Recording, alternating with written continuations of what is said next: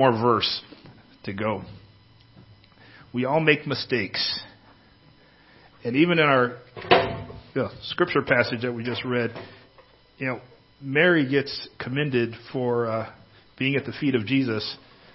But both Mary and Martha are both making mistakes. Martha's not, and they're both trying to do the right thing. Martha's taking care of her guest, Jesus. That's a good thing to do. And she's making a mistake. She's not listening to Jesus. And Mary's making a mistake. She's listening to Jesus. That's a good thing to do. But she's not helping. We all make mistakes. Now, if we sin, if we do evil, if we make a misdeed, that needs forgiveness. Mistakes just need to be corrected. Misdeeds are intentional. But a mistake is not intentional hurt or rebellion. Romans 3:23 says, all have sinned and fall short of the glory of God. But that doesn't mean Jesus can't save us. We also all make mistakes. But mistakes don't prevent God from using me or using you to accomplish great things. I would prefer that whenever I talk to somebody about Jesus, about how he can save us and give us new life, I wish that every time I did that, everything just was perfect. The person was ready to hear, and I had all the right words to say, and it all just worked out, and at the end they'd say, yes, I believe. And I especially don't want to make a mistake that would turn them off to hearing about Jesus. I remember when I was probably in junior high, and I was at a Bible study, and there happened to be a guest at this Bible study. This was an adult Bible study, and I was sitting in. And this one woman, she started sharing Jesus with this guy, and he got to a point where he said, I've heard enough, I don't want to hear anymore. And she kept just driving at him, and I'm sitting there going, he said he doesn't want to listen anymore. And she was turning him off. It's like, I never want to be that person. I don't want to make a mistake that will turn them off. But you know what? Honestly, even though I want everything to go smooth and perfect, I can't control everything. I can't control the state of mind of the person I'm talking to. I can't always, I do my best, but sometimes I slip up and say the wrong thing. And today we're going to look at a man named Ehud. He's a man who does the right thing. But he does it in a little bit the wrong way. He's an imperfect man. Like I'm an imperfect man, and we're all imperfect people. Yet God still uses him to do great things. So we're going to be in Judges chapter 3. Judges 3 starting in verse 12. And it says again, the Israelites again did what was evil in the Lord's sight. He gave King Eglon of Moab power over Israel because they had done what was evil in the Lord's sight. After Eglon convinced the Ammonites and the Amalekites to join forces with him, he attacked and defeated Israel and took possession of the city of palms. The Israelites served King Eglon of Moab 18 years. Then the Israelites cried out to the Lord, and he raised up Ehud, son of Gera, a left-handed Benjamite, as a deliverer for them. The Israelites sent him with the tribute for King Eglon of Moab. Ehud made himself a double-edged sword 18 inches long. He strapped it to his right thigh under his clothes and brought the tribute to King Eglon of Moab, who was an extremely fat man. First thing we see, Ehud is a man with singular proficiency. Singular proficiency. Now, let's start actually with the nation of Israel. They, like us, are an imperfect people. It starts by just saying they again did evil in the Lord's sight. And we're going to hear that over and over again. They get redeemed and have years of peace, and then they again do evil in the Lord's sight. And what happens this time is their enemies join forces against them. It's not just one enemy. The main one is the king of Moab, but he gets together with the Ammonites and the Amalekites, and they said, let's make a coalition and fight against Israel.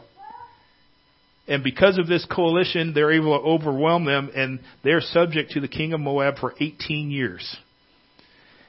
And then, continuing in this idea of their imperfection, 18 years before they actually cry out to the Lord and say, deliver us.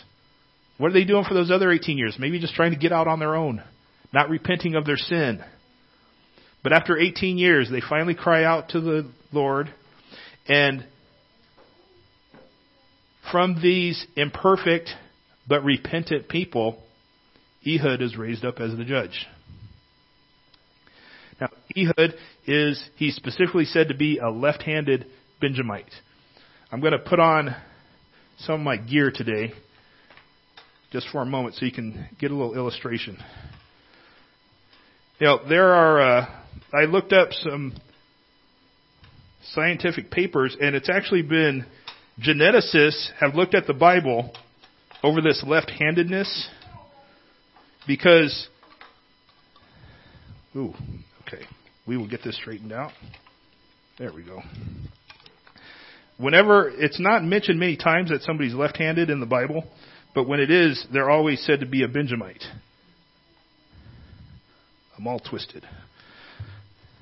Okay. We're going to get straightened out here. There we go. And so it tells something to our modern day scientists, biologists, and geneticists. They're saying, well, maybe being a Benjamite, it was genetically predisposed to be left-handed, because in Judges chapter 20 also they're mentioned that the Benjamites are left-handed, and also in 1 Chronicles 12 they're mentioned that they're left-handed or sometimes able to fight with both hands. Now that's important.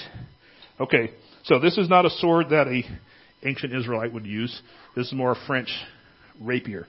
But now, have anybody seen the Princess Bride movie?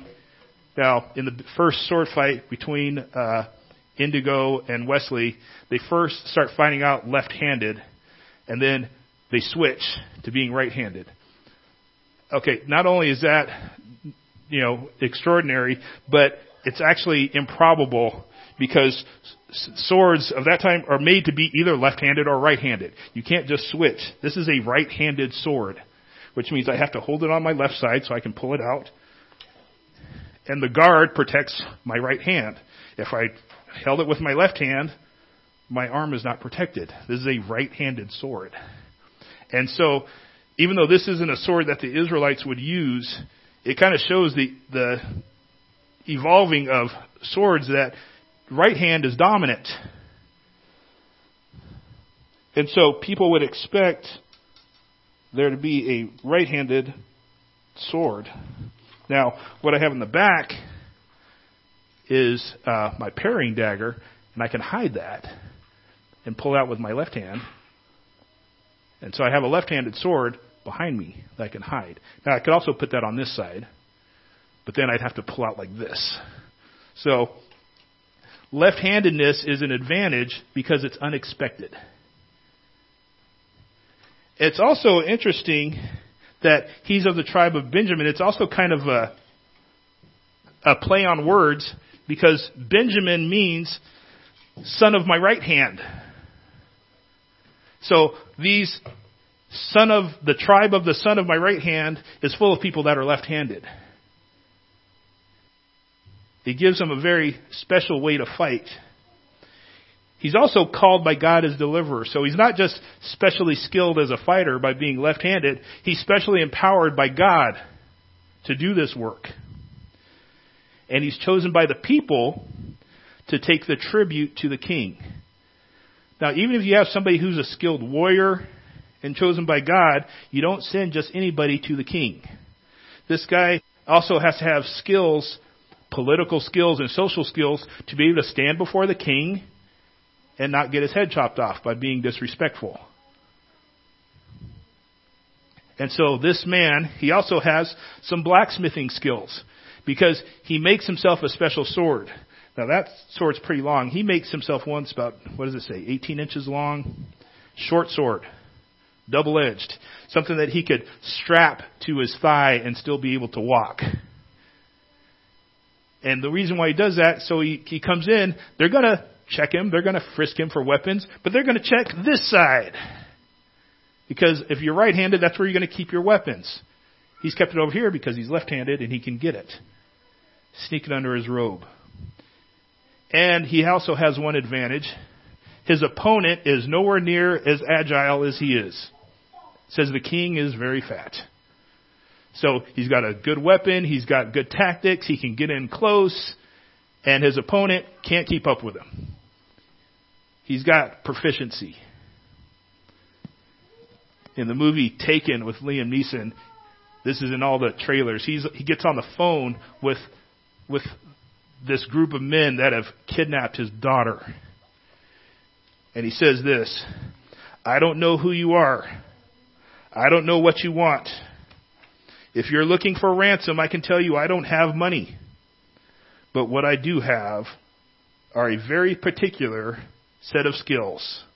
Skills I have acquired over a very long career.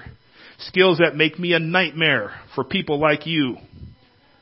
If you let my daughter go now, that'll be the end of it. I won't look for you. I will not pursue you. But if you don't, I will look for you, and I will find you, and I will kill you. The reply on the other end of the phone is, good luck. Later on, he finds him. He says, do you remember me? We spoke on the phone 2 days ago. I told you I'd find you. He has a particular set of skills to get his daughter back. He had a particular set of skills to redeem Israel. Jesus had a particular set of skills to redeem us. Jesus was particularly chosen. Jesus has particular attributes. You know, God can use imperfect people for all kinds of things, but not one thing. God can't use imperfect people to save imperfect people. See, Jesus is perfect. Hebrews 7:26 says it's fitting for us to have such a high priest, holy, innocent, undefiled, separated from sinners, and exalted above the heavens. 1 John 3:5 says, you know that he appeared to take away sins, and in him there is no sin.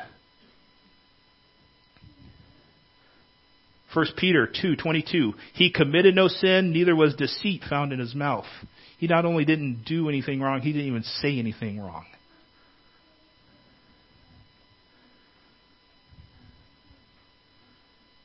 Hebrews 4:15, we do not have a high priest who's unable to sympathize with our weakness, but who in every way was tempted as we are, yet without sin. So it's not like he was perfect because he had a perfect life. He was perfect because he was perfect. And because he is perfect, his sacrifice also is perfect.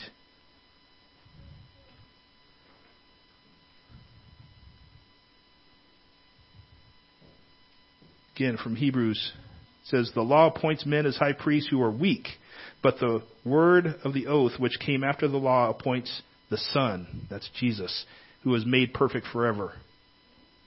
We weren't redeemed with perishable things like gold or silver, but with the precious blood of a lamb, unblemished and spotless, the blood of Christ. And here's the thing. Perfect Jesus, the perfect sacrifice makes us perfect before God.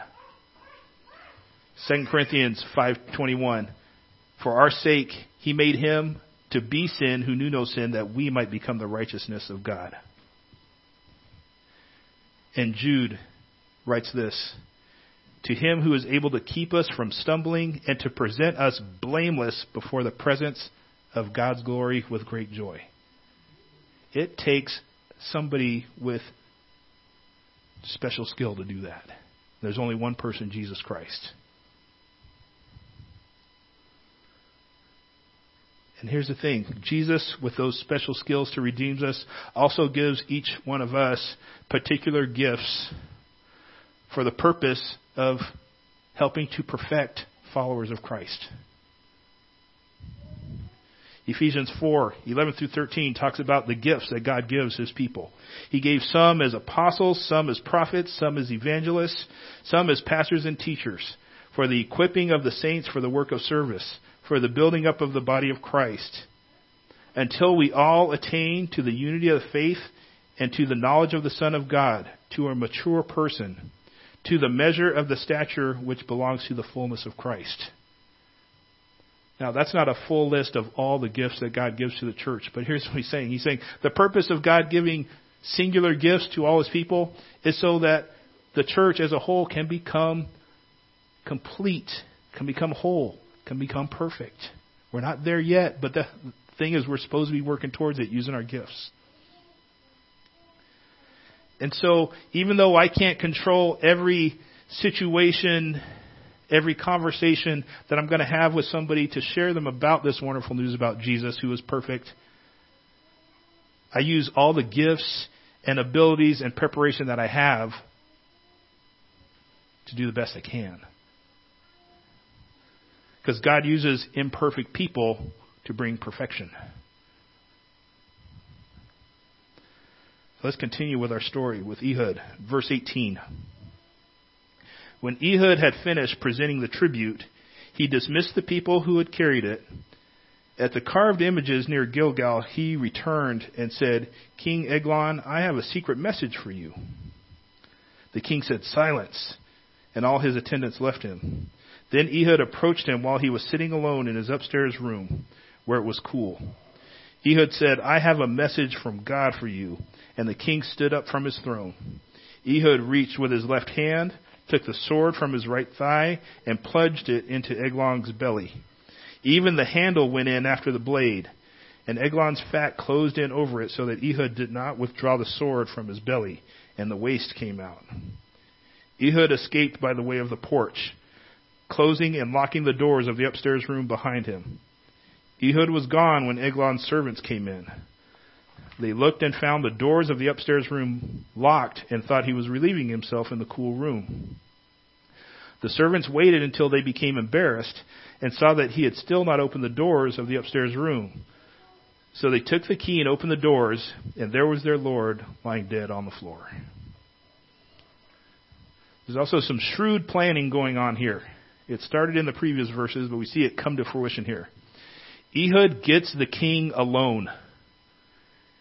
After he's dropped off the tribute, he has dismissed his own servants to head back. And he returns to the king alone saying, I've got a secret message for you.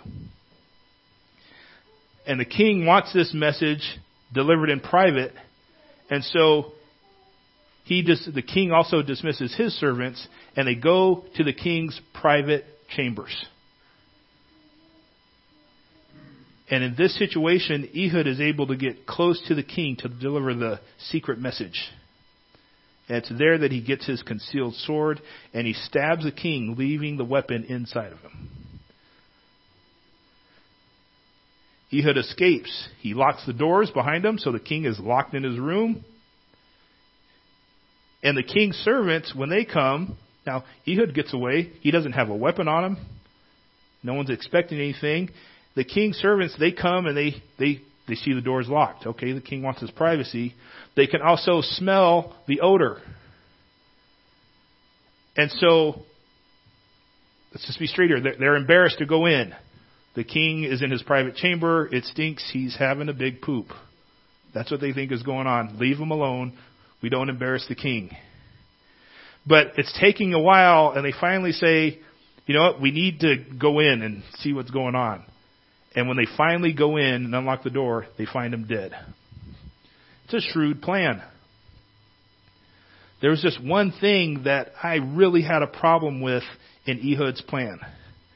And that's when he gets close to the king and says, I have a message from God for you.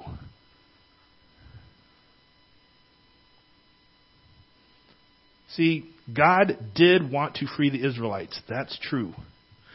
God did choose Ehud. That's true, with his special skills. But the message from God to anyone is never, God wants you dead. That's a lie.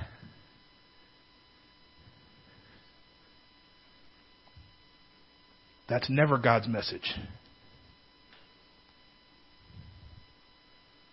Ezekiel 33:11, God says, "Say to them, as I live, declares the Lord God, I take no pleasure in the death of the wicked, but rather that the wicked turn from his ways and live. Turn back from your evil ways. Why then will you die?" The message of God is never God wants you dead. With this one phrase, he has taken the Lord's name in vain. He has killed. He has lied. He's broken 3 commandments right here. Now, is he, in the long run, doing the thing that God wants him to do? Yes. But he's made a mistake in how he's done it.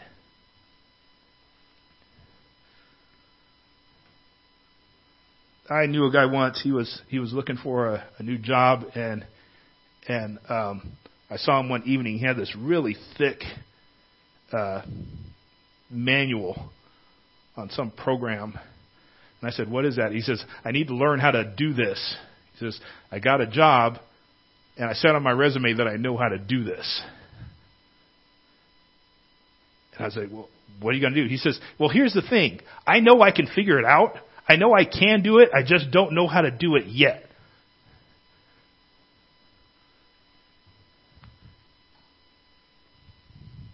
So he lied on his resume. He got the job. He did figure it out. But was that the right way to go about it? I can't say I agree. See, the thing is, with the message from God, there is always the possibility of judgment from God. But our message is always life. Amos 5:4, the Lord God says, "Seek me that you may live. Not I'm going to kill you." Acts 16:29-31. Paul and Silas are in jail. They've been chained up and they've been singing praises to God, and there's an earthquake and all their chains fall off. They don't escape. The jailer comes in, and when he brings them out, he says, "Sirs, what must I do to be saved?" And they said, "Believe in the Lord Jesus and you will be saved, you and your household." They didn't say, "There's nothing you can do. God wants to kill you." Their message was life. And so, here's the thing. I may make a mistake when I tell the story of Jesus, but I still tell the story of Jesus. Just do the best I can. And just as the message from God is always life, neither is the message of God ever that God wants us to do evil. James puts it this way: "Let no one say when he's tempted, I am being tempted by God. For God cannot be tempted by evil, and he himself does not tempt anyone." There's never a time we can say, "Well, this is the only way God gave me to do this."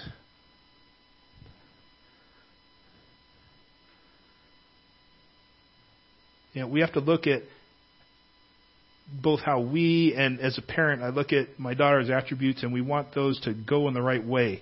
Is Ehud being shrewd, which can be a good thing, or is he just a liar?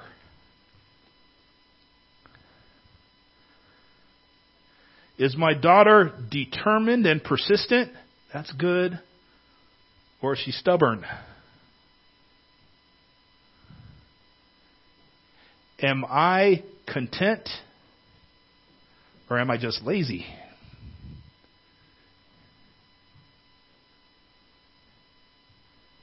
Am I confident, or am I proud?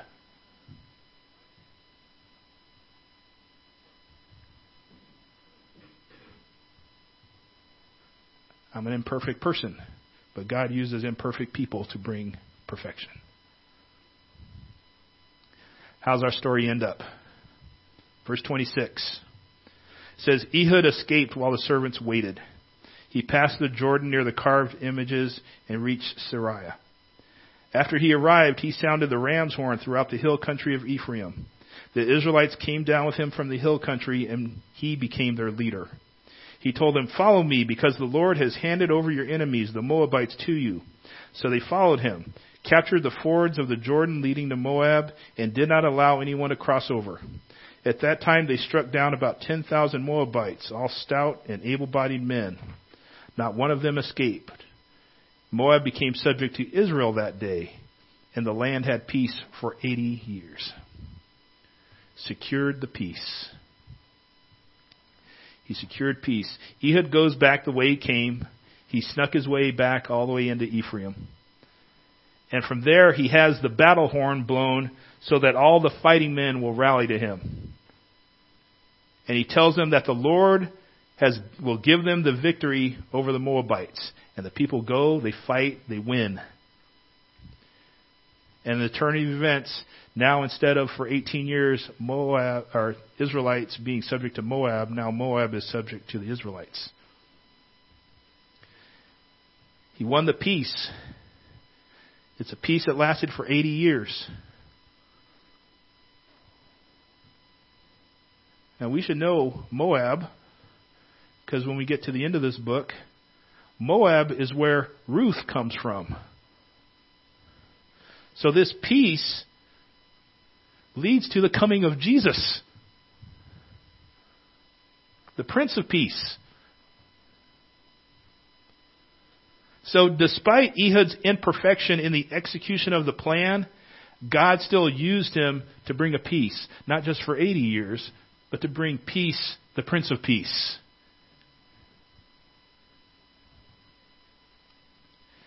You know, sometimes screw-ups work.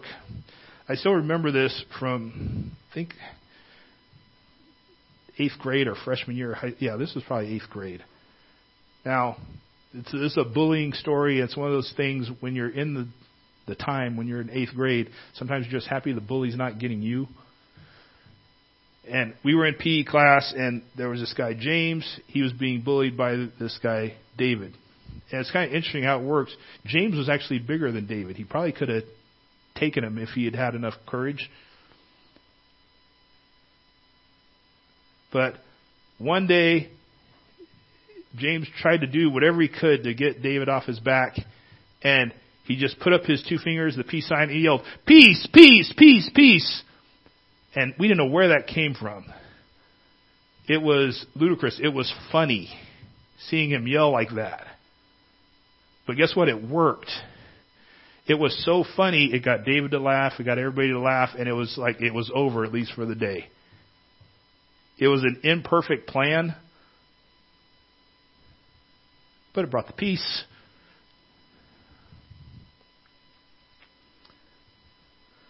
You know, when God asks us to do something, that doesn't mean every step along the way has to be perfect. Now, we should try to not have the steps be sinful, but it's okay to learn as we go sometimes. You know, in September, end of September, our church is going to be part of Family Fun Inflatables at Walton Park. That's one of our outreaches for the year. And you know what? We've gotten better at doing that every year. The first year, we did really well at running our inflatable. And I got to talk to a few people about church. But we ran our inflatable. In fact, we did so well, we even found a lost kid that had been wandering around. And the city liked us so much that they please come back next year. And so next year we still ran our inflatable, and we figured out how to get more people to come to our table. We ran out of what we were. Let's see. Well, we might be on 4 years on this. I'm losing track. One year we had Icy Pops. Glenda was cutting those out, and it was a hot day. Icy Pops was the thing, but we still didn't get to talk to as many people as we would have liked, even though we had a crowd. So we learned how to grab a crowd. And what we finally figured out is we need one group of people working the inflatable well, and we need another group of people with kids that talk to people in line and say, "Oh yeah, that's my church over there running that one."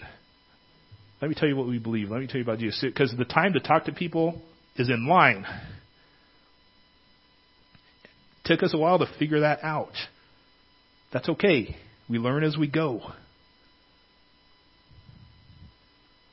Because here's the thing. If God wanted perfect witnesses to Jesus, God would have commissioned angels to do witnessing. Not us. But God commissions me. God commissions you. Because God uses imperfect people to bring people to perfection.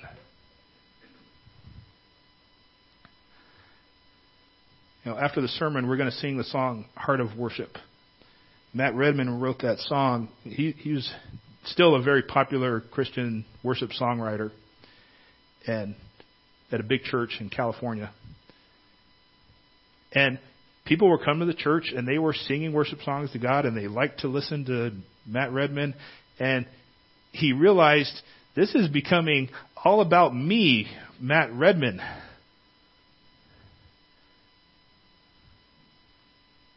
Now, it's not that people had bad intention.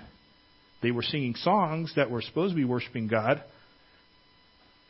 But this man who's being paid to lead worship in music said, guess what? No more music. I don't know how his senior pastor dealt with that. Because he said, we're doing it wrong. We've got the right goal, but somewhere along the way, he says, I'm more popular than Jesus. We're not singing.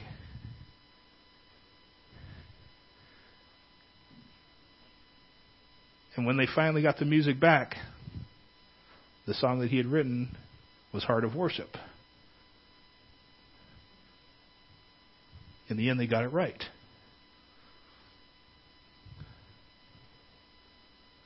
We're not going to do everything right, especially the first time. But we keep going towards where God wants us to go. God can use us imperfect people to make things perfect.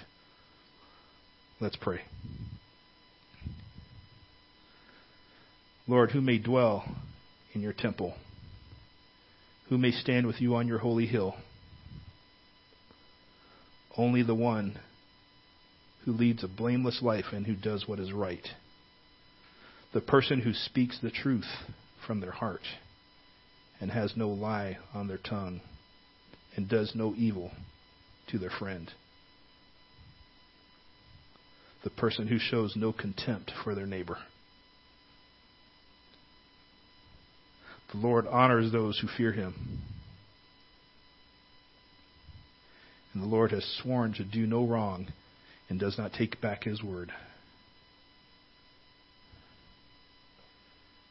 Whoever does these things will never be overthrown. Lord, today we know we, on our own, are not worthy to stand before you. But you call us into life with you.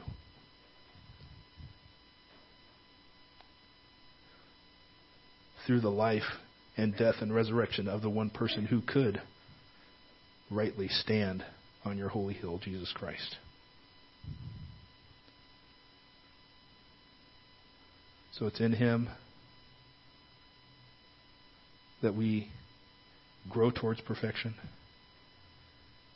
And it's in him that we call others to a new life. Not a perfect life, not a flawless life, but one that is ever increasing in goodness. Use us throughout our imperfections today. And we ask this in your name. Amen.